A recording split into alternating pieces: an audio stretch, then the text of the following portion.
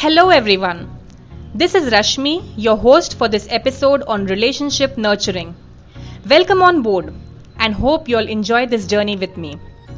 Well, this is my first episode and I'm really excited about doing this. I've been actually waiting for quite a long time to do this now. Let's get started.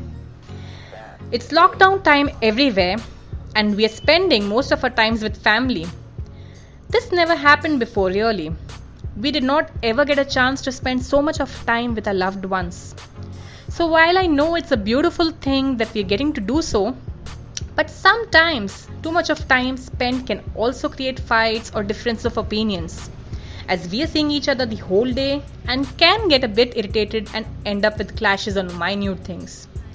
So I feel there are certain points, if taken care of in dealing with our closed ones, can save us from these relationship spoilers. Don't assume, communicate.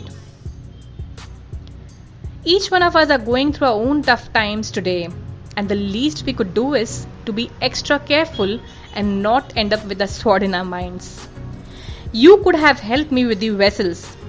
You never asked for it, or else I would have definitely helped. It's really important that we don't assume and start communicating to avoid building these invisible walls in our relationships.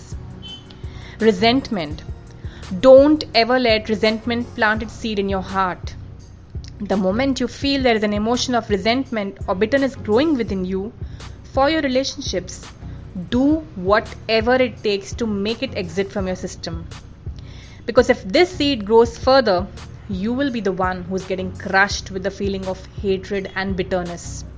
Besides, doing the injustice to your loved ones as well. If ever there is a situation where you feel bitter about what the other person said or did, talk it out. Find the reason for the same and sort it out. Or the best, just let it go. Own up. Own up for yourself and do not play the blame game. The ball of blames could keep rolling from one to another and it could be the best spoiler in your relationships. If there is something you need to take ownership, do it. And if you feel the other person was the one who ought to do it, explain it politely and once again, just let it go. Don't keep being repetitive of their mistakes and keep rubbing on them. This would only spoil things further instead of getting sorted. Take care of your own self. There will be many words said that you didn't like, many behaviors or actions that didn't go down well with you. Do not let it affect you to such an extent that you stop taking care of yourself.